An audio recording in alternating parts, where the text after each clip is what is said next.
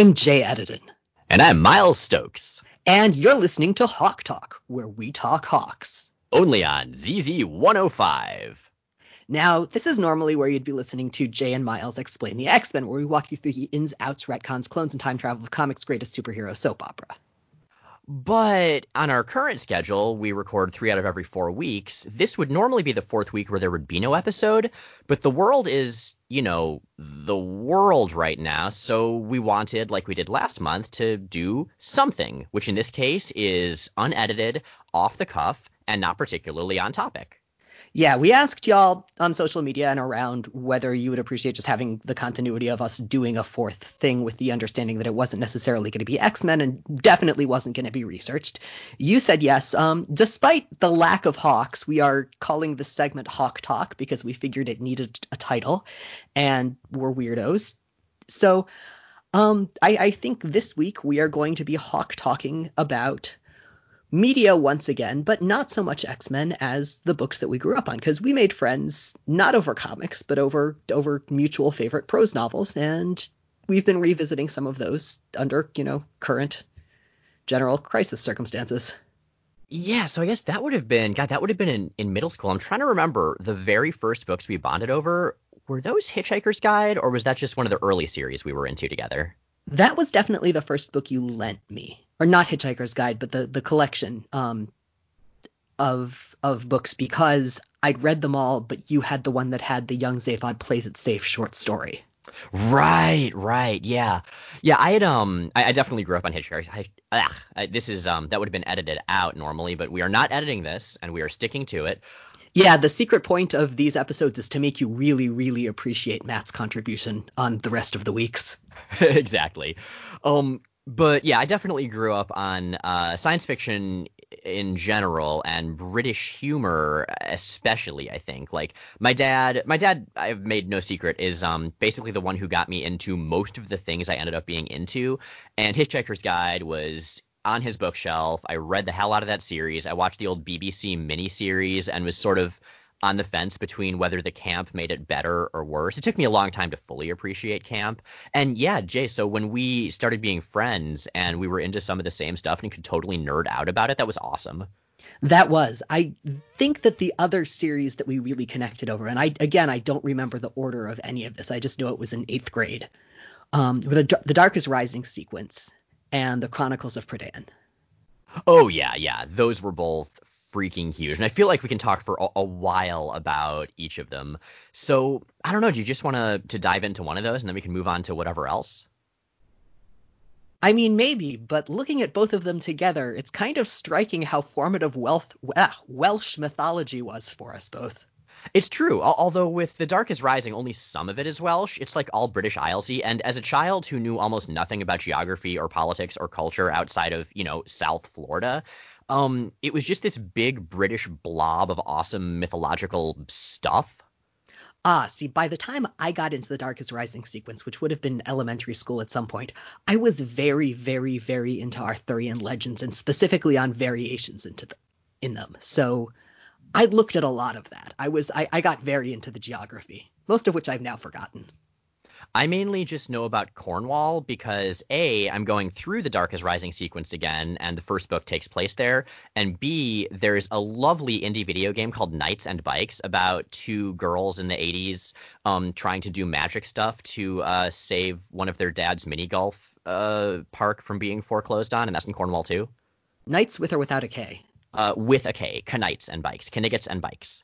Now, I should qualify for those of you unfamiliar with the Darkest Rising sequences that when Miles says the first book, he means the first book in story chronology. The actual first book of the Darkest Rising sequence, The Darkest Rising, doesn't take place in Cornwall, but Oversea Under Stone, which is technically a prequel, does. Actually, I looked into that because I was always confused, and it turns out Oversea Under Stone, the first book, was written and published 8 years before books 2 through 5, all of which were published in quick succession. And going through it in that order, like Susan Cooper, the author's writing style, has this massive jump in quality between the first and the rest of the books. Oh, interesting. Have you ever read Seaward? I have, yeah. Also by Susan Cooper. That's a standalone novel. And to clarify, that is Seaward as opposed to like the Arrested Development joke. But yeah, from what I recall, it was like it was older characters because in the Darkest Rising sequence, it's all about straight up kids who are getting involved in this big mystical thing going on. And in Seaward, it was teenagers, and it had more of a romantic element to it, which I really really dug. I was like the perfect age for that, I think. It's well played too. It doesn't feel the kind of force that it does in a lot of other books because the characters are very much there on their own as themselves and for themselves. They also have great names, Westerly and Calliope. Those are great names. I totally forgotten that. That's awesome. Yeah. But okay, so back to The Dark is Rising because I love this series so much, and whoever's actually listening to this, which by the way, if this is your first episode of Jay and Miles Explain the X-Men, like it's not representative at all. Usually we're produced and we talk about X-Men. But if you do end up checking out the Dark is Rising sequence, I think it came out in like the 70s or thereabouts.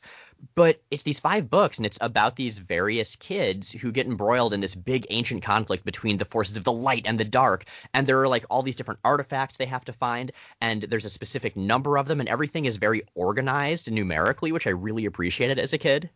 If you like Tolkien but wish he were better, this is well, I mean, no, I figure they've got a lot of the same components in terms of things like traditional poetry in the middle that then plays significant roles. Very, very heavily mythically based. But yeah, Susan Cooper I think she's still alive, is just a stunningly, stunningly good writer, and especially writes really good younger characters of a number of ages. Something that's common in a lot of novels intended for kids and teenagers is that either you'll get writers who write kids who aren't believable, or you'll get writers who write kids who are very believable within a certain window.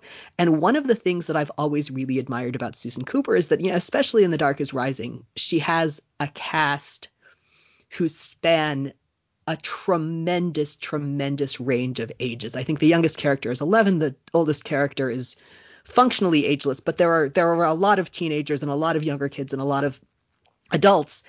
And each one of them has a really, really, really distinctive and really believable voice. Yeah, totally. It's great. And like, so there was an adaptation of The Dark is Rising. We No, don't there wasn't. acknowledge exactly. We don't acknowledge that it exists, but if it did exist in a hypothetical world, from what I understand, it would have turned the main character from this charming, young, thoughtful child in England into a really sarcastic American teenager, and it would have done something that movies keep doing, which is casting Christopher Eccleston, an amazing and often scary actor, in the role of a super impressive, cool villain, and then doing nothing with it. Like, he was Malekith the Accursed in Thor the Dark World, one of my favorite actors, one of my favorite villains, dud of a character in that movie, and he plays the Rider in this hypothetical Dark is Rising movie called The Seeker that we do not acknowledge. So I think I've mentioned this before tangentially, but the writer has a lot to do with my thoughts on this. On and off on Twitter, Kurt Busiek and I have sort of gone into tangents of it would be cool if someone did a really good comics adaptation of this. And the artists we keep on coming back to are Bill Sienkiewicz and Walter Simonson. What do you think? Oh, yeah. God, they would both be amazing. Or honestly, I know Simonson generally inks himself, but we know that Sienkiewicz is an amazing inker who can do amazing things to other people's pencils. I don't know. Maybe that could work. Ooh, maybe. Maybe. Or Another name I would throw into the ring at this point is Tyler Crook. Tyler Crook from I'm most familiar with his work from Harrow County, which is Yeah. phenomenal. Yeah, he would be great. He has such a it's a simple style, but it packs so much detail and emotion into itself. Well, his watercolors specifically, I think, would be a perfect fit and would be incredible for, again, the versions of this story that exist in my head. So how do you feel when books you grew up reading get adaptations, either comics or movies? Because I've been thinking about that a lot, and it's such a mixed experience. Yeah, I mean, I don't know. There haven't been a ton, honestly, that I can think of. Like, there was the Chronicles of Prydain, and most people, I think it's Prydain, or maybe it's Prydain. I always said Prydain when I was a kid. I don't know. I did too, but I also have no idea how it's properly pronounced. Welsh pronunciation is very complicated, as I understand it, and I suspect I'm awful at it. But when I was reading those books, there was already an adaptation. Disney did the movie The Black Cauldron based on the second book, and I read the books, or rather, I had them read to me as bedtime stories well before I saw the Disney movie. And so when I saw the movie, like, it was all wrong. And the thing is, I feel like I was incapable of appreciating the movie on its own merits just because I knew like what Gurgi was supposed to look like, or what the Princess Eilenwy, or however you pronounce her name, was supposed to look like. And like it was all different in the movie, and I was just offended as a child, entirely pettily and irrationally. Yeah, I've never actually seen it. For a long time, I obsessively avoided adaptations of my favorite books, and I still have mixed feelings. Like there are very few that I actually like. The most recent one that I actually saw was A Wrinkle in Time, which again I left with very, very mixed feelings about it. I thought the casting was phenomenal. I thought the performances were terrific, and at least for me, the movie missed the biggest, most central point of the book. I feel like I know what you're talking about, but I also feel like we probably shouldn't spoil it for people who haven't read it. But in terms of just sort of what the theme is supposed to be, is that kind of what you're getting at? Kind of. And I don't know, again, I don't know because for me, I read it so young and this was such a definitive part of it for me when I first read it that it colored my later readings of it. So I don't know to what extent this is an objective experience, but yeah, I think it fell really short for me in ways that were frustrating because again, everything else about that adaptation was so good. The other kind of complicated piece with that is that I know that Madeline L'Engle actually tried to avoid having adaptations of her works during her lifetime and actually didn't want characters portrayed on covers just so that kids could functionally put themselves in.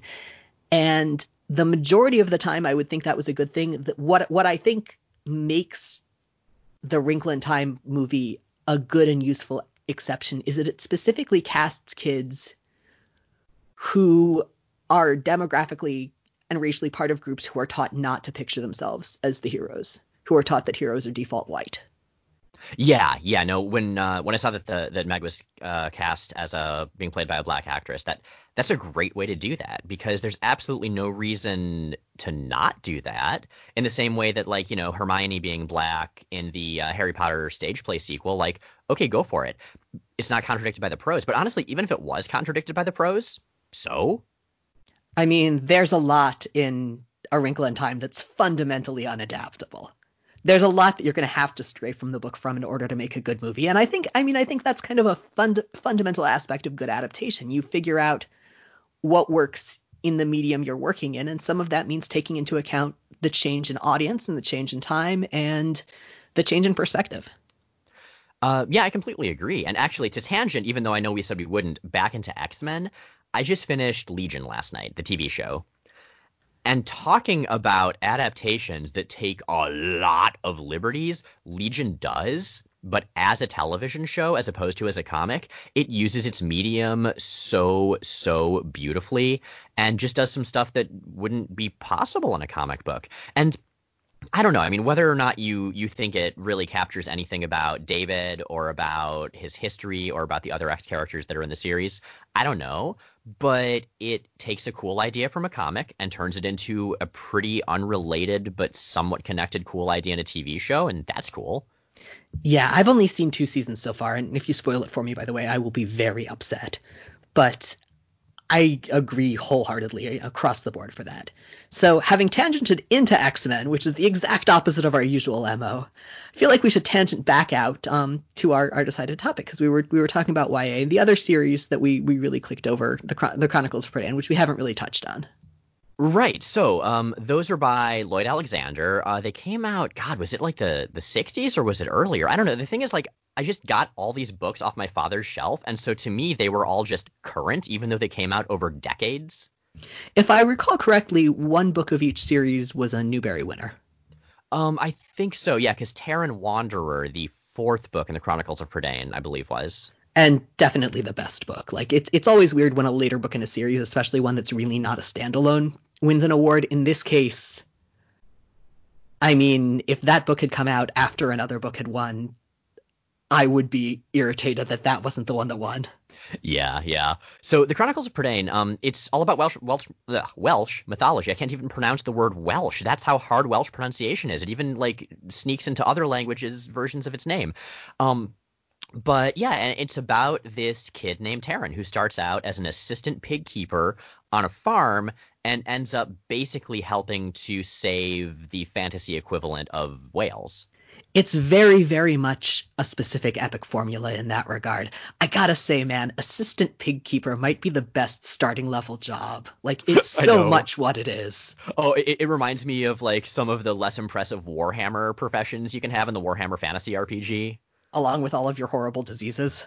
Along, yes, no horrible diseases. Well, kind of horrible diseases in the Chronicles of Prydain, but it's a great series. And one of the things I like about it, it's about Terran. Like he is absolutely the main character, but the supporting cast that goes into and comes out of the series is just phenomenal. Like a bard who the strings on his lute keep breaking every time he lies and he can't stop lying. This super spoiled princess that ends up being like this incredibly noble character. This weird little beast man named Gurgi who's obsessed with munchings and crunchings. A dwarf who can turn invisible but only while he's holding his breath.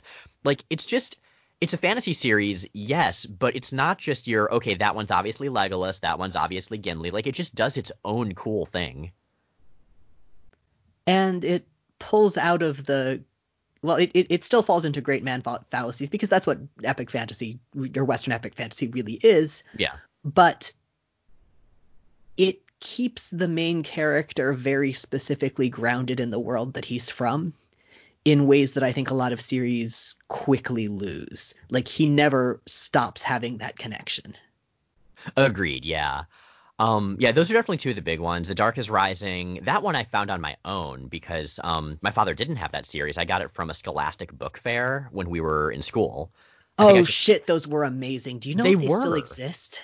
I believe they do still exist, yes. Or I well, don't know. still existed a few months ago. Whether they will still exist now is questionable, but these were great. So Scholastic put out these catalogs and these like little magazines, and I don't know if schools had to buy them or if the catalogs were free to schools or how exactly that worked, but you got them monthly or so and you could order books from them. But there was also the Scholastic book fair that came, once a year to the school that was just like a little tiny pop-up bookstore.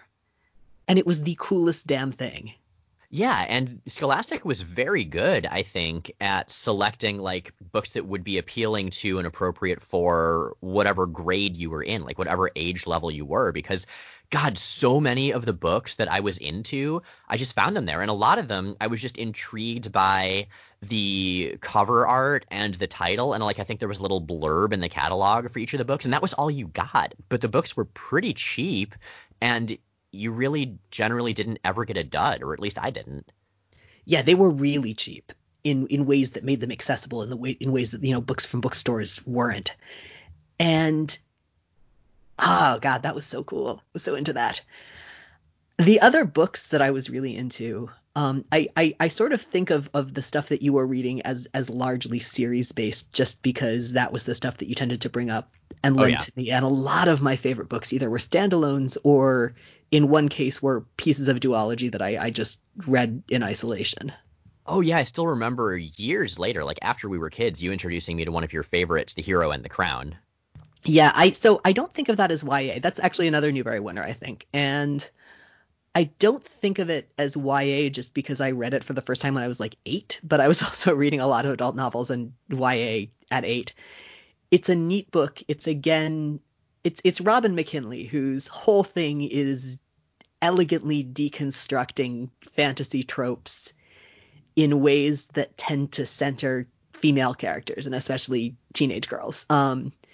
She's done that in a lot of different directions. The Hero and the Crown is probably my favorite of hers. Again, I'm not sure if that's because I imprinted on it like a baby duck at a very, very young age or what. But it's really, really, really neat. And some of it is some parts of it and some aspects of it are better than others. But I have definitely been through maybe more copies of that book than any other, or at least I had been by high school. Hmm. Another book that I always come back to and I've talked about in so many different formats and is out of print, which is infuriating right now, is called Midnight Hour Encores. It's by Bruce Brooks. Oh yeah, I still have the copy of that you gave me when you moved, and it is lovely. I'm so, so glad to have read it. Thank you again.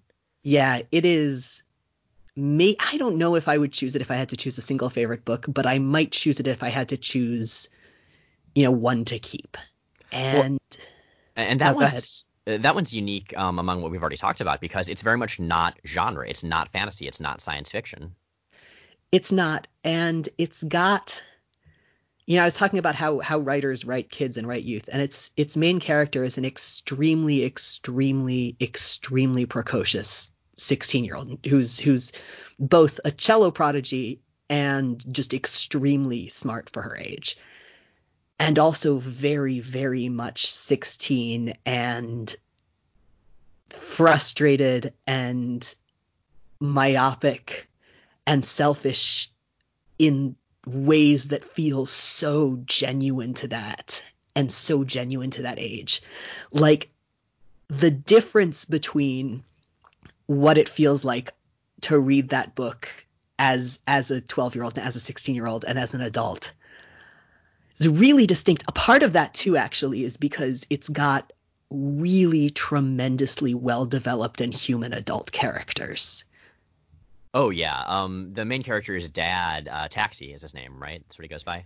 That's what she calls him. That's Yeah. no one else. His name is Cabot, and at some point, as a little kid, she heard someone call him Cab and thought it was funny to call him Taxi, and it just kind of stuck. Right, that was it. But yeah, reading that book as an adult, what an incredible, deeply flawed, wonderful character. As dads go, he actually reminded me a lot of Greg Universe from Steven Universe.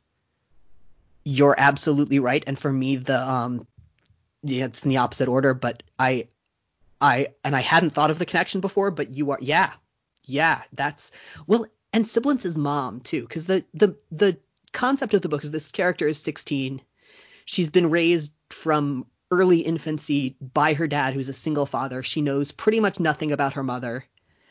And for complicated reasons, at the age of 16, she tells her dad that she wants to meet her mom, that she wants to go Hmm. meet her. All she knows is that she lives in the San Francisco area. And her mom, the first large part of the book is about this road trip and is about sort of her father trying to figure out how to explain her mother to her. And then her mother actually shows up in the book as a character. And the ways that women, and especially women who voluntarily leave their children, are written and portrayed in fiction tends to be very, very one-sided and very. I'm trying to think of how to put this.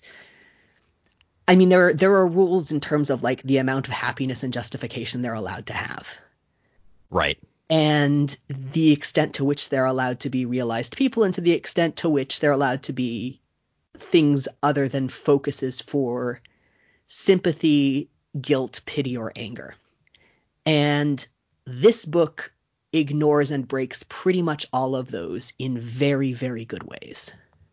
Yeah. Oh, it's just a wonderful, wonderful character study of these people who are kind of assholes, but who are so human and so overall well-intentioned that you have to love them.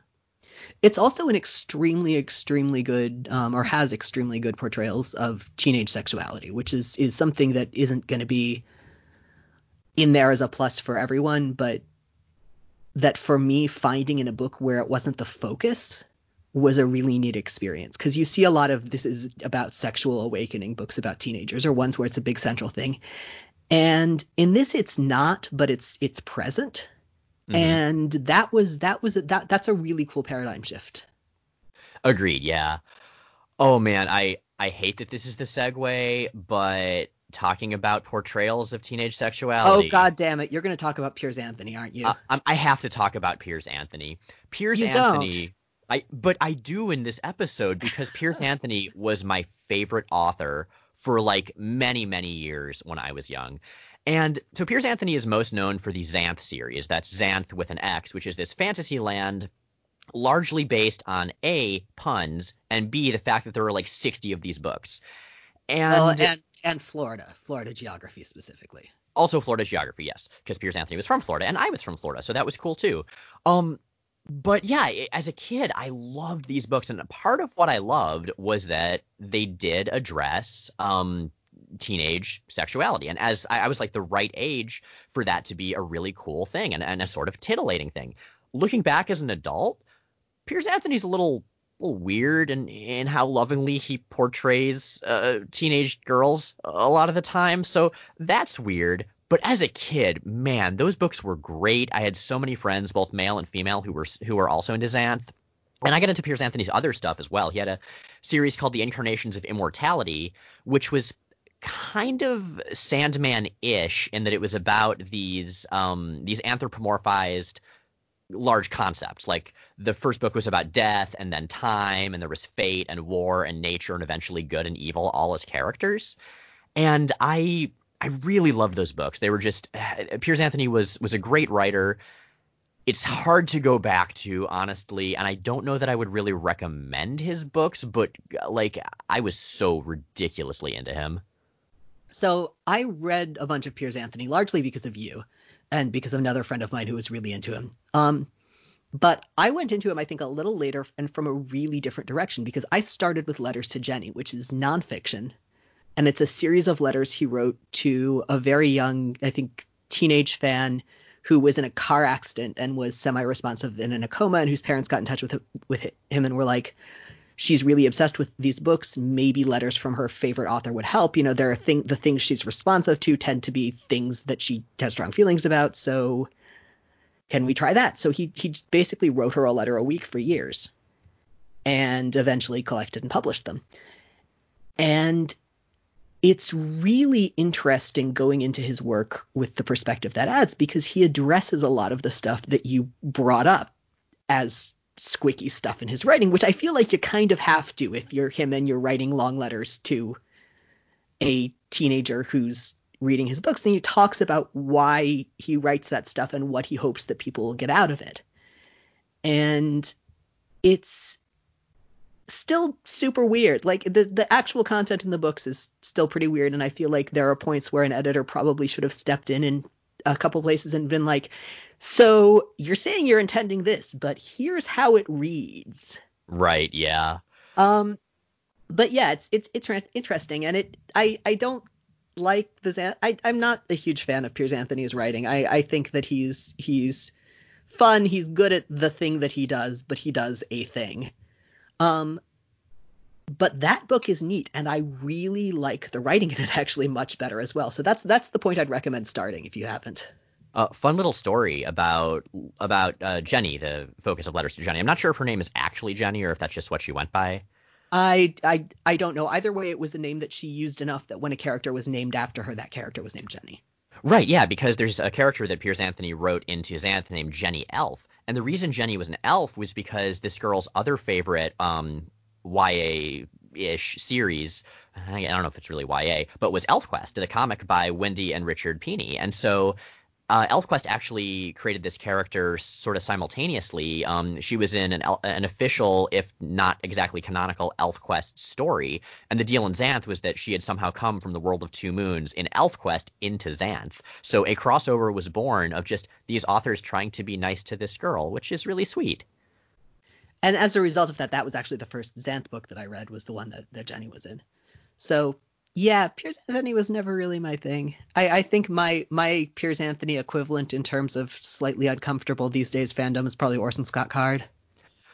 Yeah, fair enough. I mean, a slightly older audience intended for that, obviously, for Ender's Game. Wasn't for me. Again, I read Orson Scott Card years before I read Piers Anthony, just because I read Ender's Game when I was 8. Yeah, and I feel like 8's probably not the age most people would want to read those books, but I don't know. Kids are different.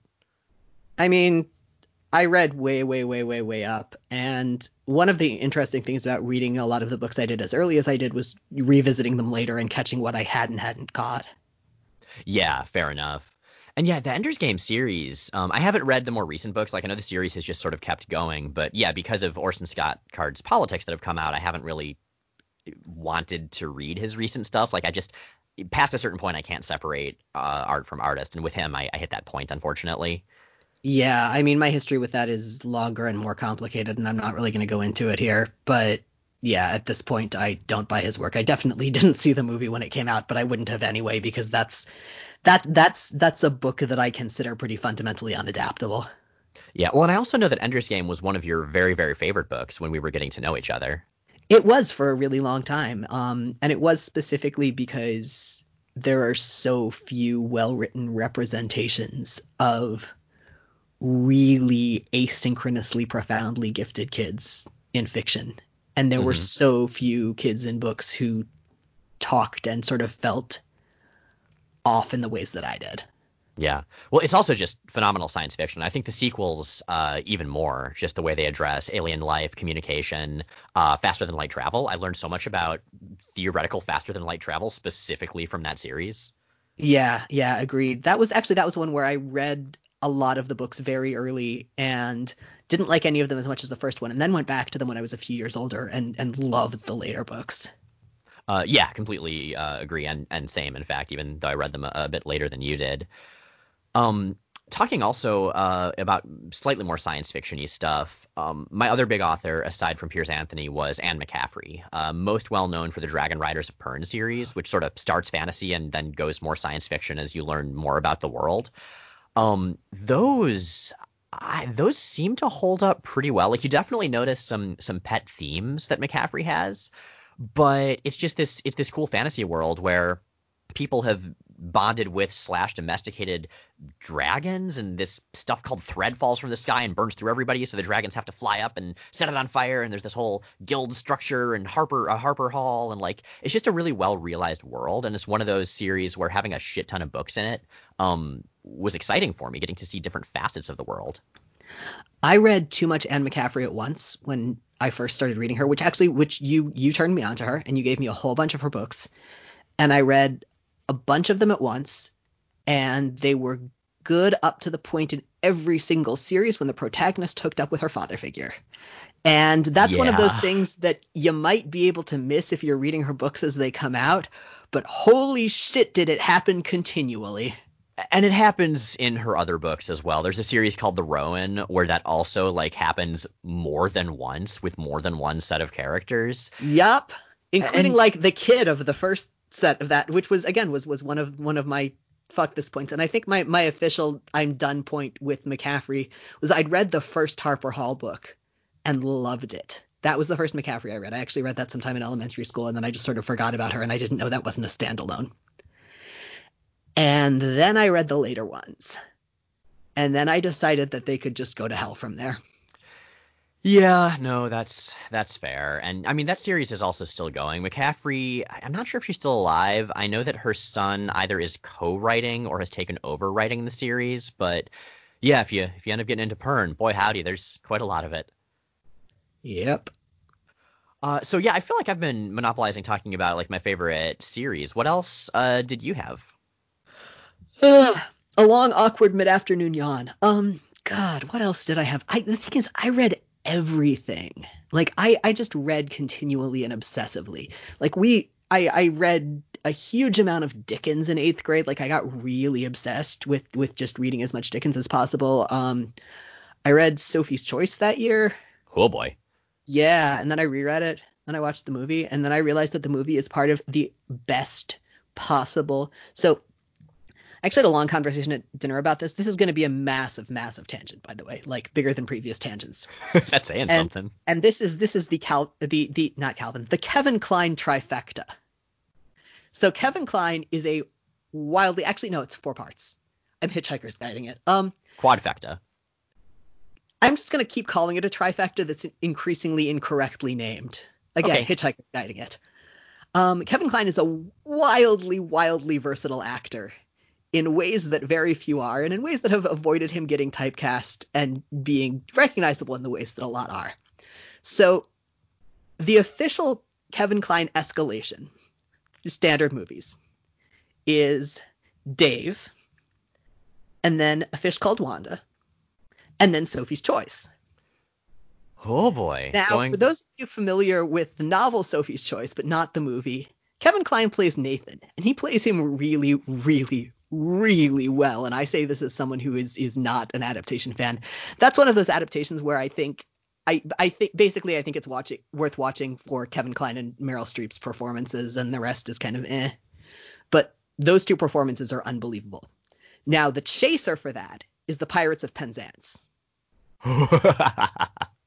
in which he plays the Pirate King because he's Kevin Kline and he can do that. Oh, see, he's mostly been on my mind lately because Bob's Burgers is my comfort TV show, and he plays just the utterly out of touch with reality landlord, and he's lovely in it. Wait, he does? Mr. Fishoder. I somehow had no idea. He's also, if I recall correctly, in both The Hunchback of Notre Dame and The Road to El Dorado. Oh, okay. I've never actually seen the second one, but I remember liking the first one. Oh, dude, The Road to El Dorado is awesome. It's about a bisexual polyamorous triad having some issues with and generally taking down theocracy and making bad choices all the way. That sounds like everything I want out of fiction. Have you seen the gif of two guys like going back and forth saying both is good? Ah, that Yeah, one. that's from that, and they're definitely talking about, genders and hookup. Hooray. Probably, I think. Okay, so there's one thing we have to talk about before we stop, which is Dragonlance. Oh, I thought you were going to say Lord of the Rings. Well, there is Board of the Rings, talking about books that we really bonded over. That was by the Harvard Lampoon. It's a very short parody of Lord of the Rings, and it's one of those dumb smart parodies. Like Aragorn, he's a ranger, and so in this he's the Lone Ranger, and he keeps tripping and having silver bullets fall out of his bandolier. And Bilbo Baggins is named Dildo Bugger, and it's really stupid, but it's also got really brilliant parts. Like, I don't know if you remember this part. This was my favorite. Where Frodo, asks Sam if he thinks that there's a long way to go to get to Mordor, and Sam looks at the large stack of pages in the reader's right hand and says, "Yes, Mr. Frodo, I'm afraid there is." I loved that meta humor there. Yeah, that book was so formative to your sense of humor. It really, really was. Oh, man. Okay, so thing I don't know if I brought up on the podcast before, there was a brief period of time where I wanted to be a humor writer. And that was largely because of Board of the Rings and everything Dave Barry ever did. Like, that was what I wanted to. You specifically wanted to be the Harvard Lampoon circa whatever writing fantasy.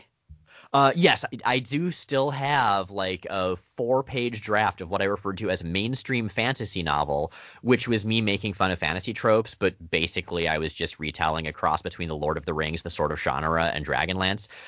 It's not very clever looking back because man, I was like 11. Give me a break. The Sword of Shannara. That reminds me of a series that I read all of without ever really getting into, which is the Magic Kingdom for Sale sold books. I remember seeing the those on Landover bookshelves. books. Yeah, I never read them.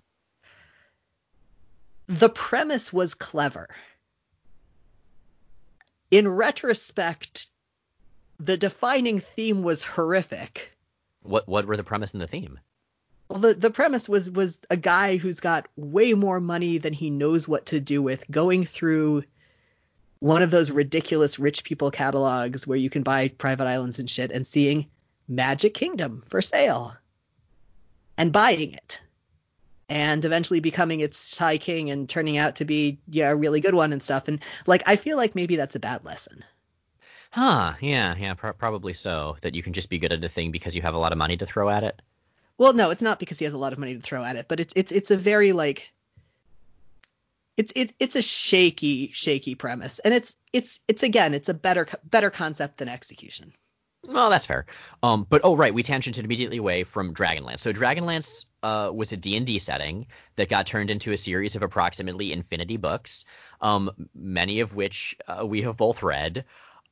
It was, for me, like, that's just what fantasy is. Honestly, kind of even more than Lord of the Rings. Like, obviously, Dragonlance and all modern fantasy owes an enormous debt to Lord of the Rings and is kind of just aping it in a lot of ways. But Dragonlance did it well. Dragonlance had some of the best versions of all of those stereotypical types of fantasy characters. Dragonlance achieved the thing that all teenage or young adult gamers think at one point that they're going to do brilliantly, which is adapting an actual campaign into novels. Yeah. Although I found out recently that the Record of Lodoss War anime was that as well. That was an actual campaign adapted into manga and anime. That is somehow entirely unsurprising, and not just because I encountered those around the same time and borrowed them from the same person. There is that. Not you, actually. Those were both sets of things that I borrowed from Brett. I remember he came to school with an enormous cardboard box full of Dragonlance books for me at one point.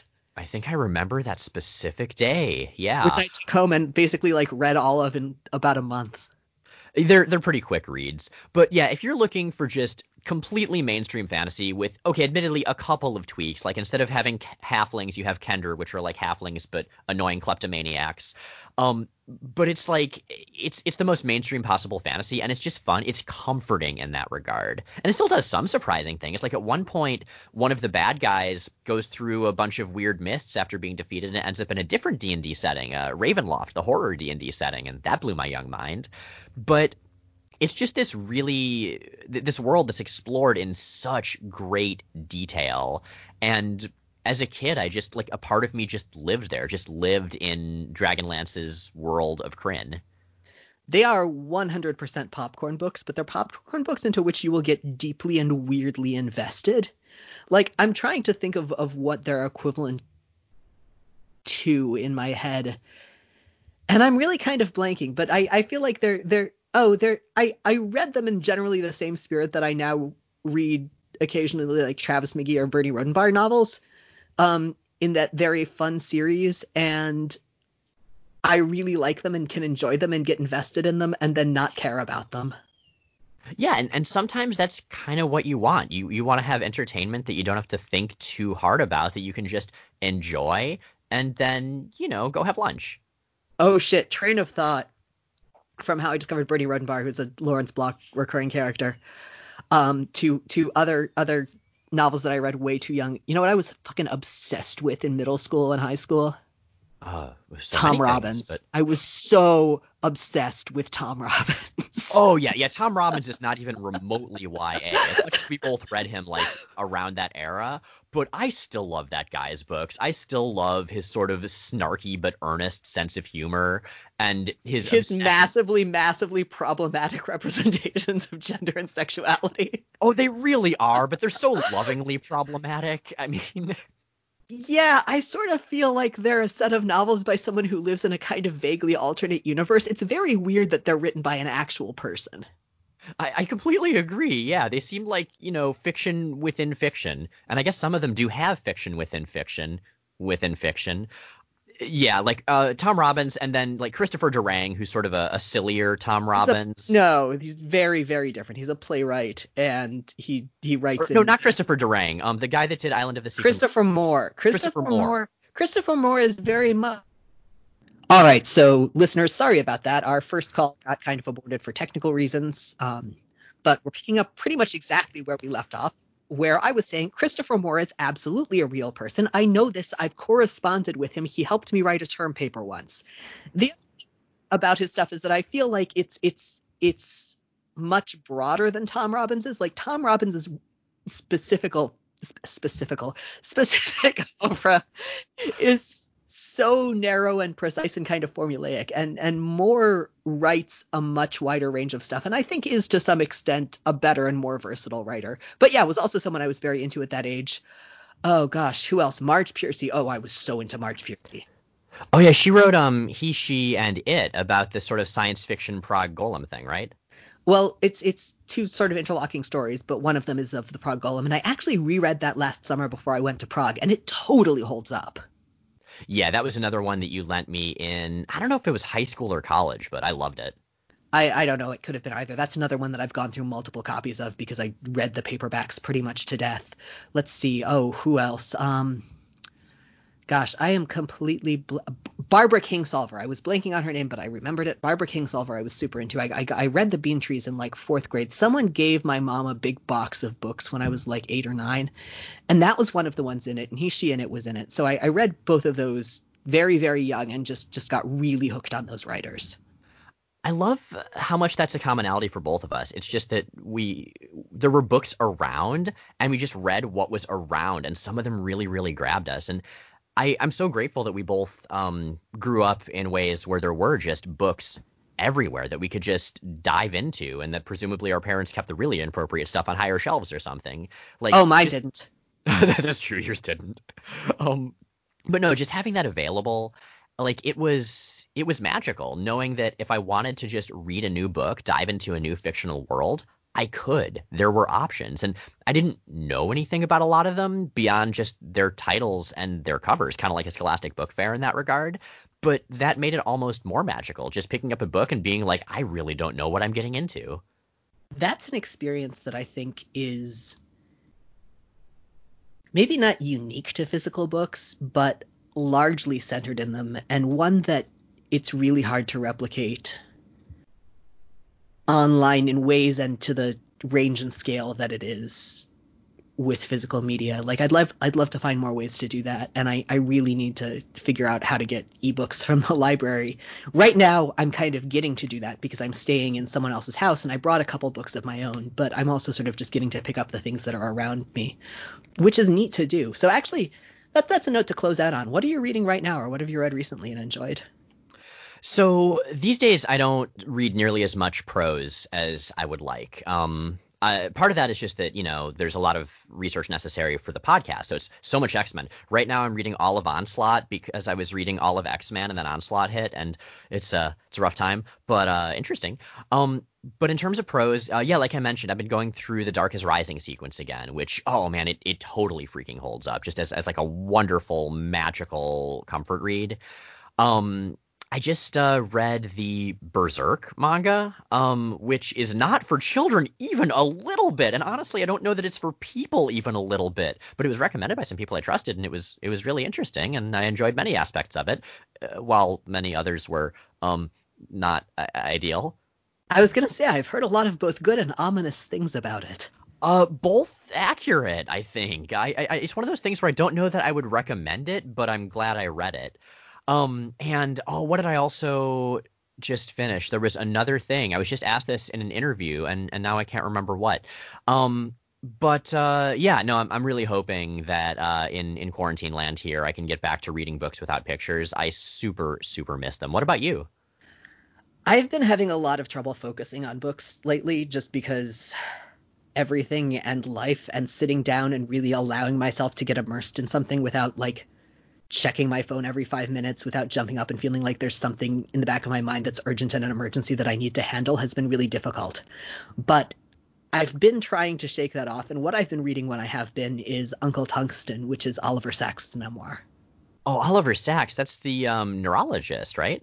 Yeah, and this is specifically about him growing up in the UK in the aftermath mostly of World War II as a kid, incredibly obsessed with chemistry.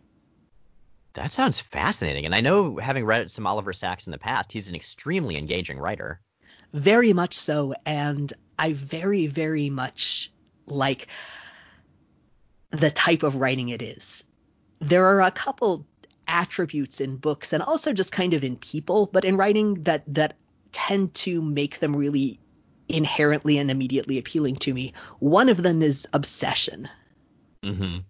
People writing about things they really care about or really cared about or that were disproportionately central to them is pretty much always interesting to me. I've described myself before as an enthusiasm enthusiast, and I think this is kind of an extension of that. And wry and self-aware memoir is a genre and an area that I really love and find really interesting. It falls into a really good niche in terms of the intersections of what I read and what I write, having to do with nonfiction and nonfiction as it intersects with subjectivity and the extent to which subjectivity and memory are the relevant strains versus fact checking and the points where those do and don't coincide. And again, this is just a really, really fun book for that. And Oliver Sacks is a really engaging writer. The other two I brought, I have How to Do Nothing by Jenny Odell, which I ordered and ironically haven't gotten around to yet because I've been busy. And You Look Like a Thing and I Love You by Janelle Shane, which is about AI and neural networks. That's really cool. And actually, that How to Do Nothing book, I haven't read it, but I did read a really long article about the book that was super fascinating. Likewise, and possibly the same one. Very possibly, yes. So yeah, there we are, listeners. If you've made it this far into us talking about mostly not X-Men at all, then we are grateful and surprised. So thank you. I hope you've enjoyed us talking about YA books and non-YA books. And Once again, we hope that this episode and its general roughness has made you appreciate Matt Hunter all the more. Normally, you can find the two of us explaining the X-Men wherever you found this podcast. 3 out of every 4 weeks. Next week, we will be back. We will be talking about Generation Next in the Age of Apocalypse. Indeed. We will see you there, and then in another month, we'll see you here talking about who even knows what. But we really hope you're doing okay out there. It's a rough time, and we're thinking about you, and good luck with everything. Thanks for joining us on Hiking Words. Thanks for joining us on Hawk Talk, only on ZZ 105. Stay tuned for 12 straight hours of ambient noises of the piano forest.